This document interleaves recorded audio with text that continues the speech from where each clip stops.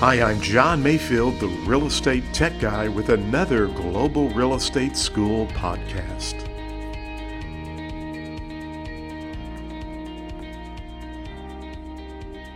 Welcome to episode 005 on the Global Real Estate School podcast. Thank you so much for joining today. And today we're going to talk about another definition. That's right. You've got to know those definitions if you want to pass the real estate exam. And that's what this podcast is all about, helping you learn the material. But also I'm trying to interject and add some other information that will help you learn about a career in real estate.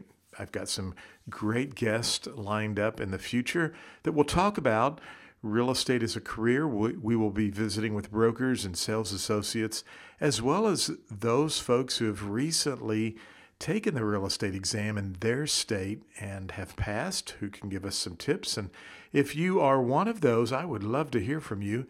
You can reach out to me at john@globalrealestateschool.com, and we'll set up an interview where we can talk to you about your experience going through the real estate school and taking the exam. Well, today I want to pick back up on the definitions, and we've been talking about land, real estate, and real property. Today I want to talk about personal property. It's a short podcast, and here's what you need to know about personal property. It's movable. That's right. If you can move it, it's personal property. So a lot of times a refrigerator, which is movable in most situations, unless it's built in and affixed to the parcel of real estate, it is considered personal property. Now, on the exam, you have to know what's the difference between personal property and a fixture. Well, a fixture has been attached to the property in such a way that it is now actually a part of the real estate. For example, curtain rods. At one time, they were considered personal property because you could move them around, but when you drill those holes into the wall, you attach them into the house, the walls of your home, they become fixtures. A dishwasher is another good example. It's been attached and placed underneath the countertop in most situations, and that has become a fixture. So remember, if it's movable, if you can move it, it's personal property. Now, we're going to build on this on future podcasts as we talk about what the courts look at to determine if something's personal property or not, or, whether is it a fixture or is it personal property. So we'll talk about the acronym called MAID, M-A-I-D, on a future episode. But for today, I want you to remember that personal property is movable. Now, there are some other words that mean personal property. Chattel is another example. Chattel means personal property. So you need to remember that personal property is movable.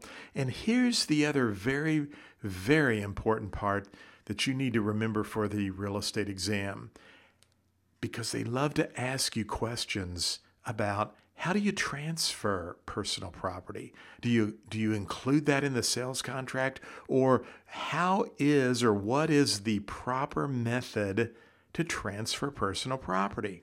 And the answer? You use a bill of sale. So always remember that.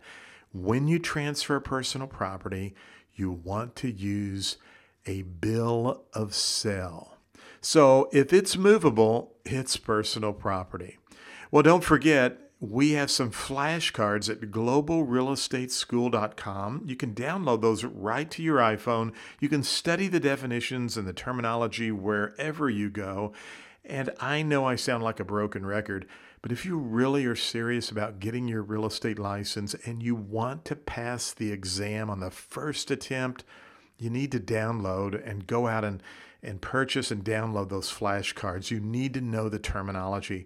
We've also got practice exams that you can sign up for as well at Global Real Estate School. So I'm just mentioning that because if you are in a state outside of our jurisdiction, right now Global Real Estate School is just offering the Missouri Real Estate Online Real Estate School We are working on other states, but the flashcards and the practice exams are national specific, so it doesn't really matter what state you are in, New York, Florida, California. You can still purchase and use our material to help you study, prepare, and pass the real estate exam on the first attempt. So remember, personal property, it's movable. If you can move it, it's personal property. Thank you for listening to the podcast for Global Real Estate School. I'm John Mayfield, the Real Estate Tech Guy. Go out and make it a great day.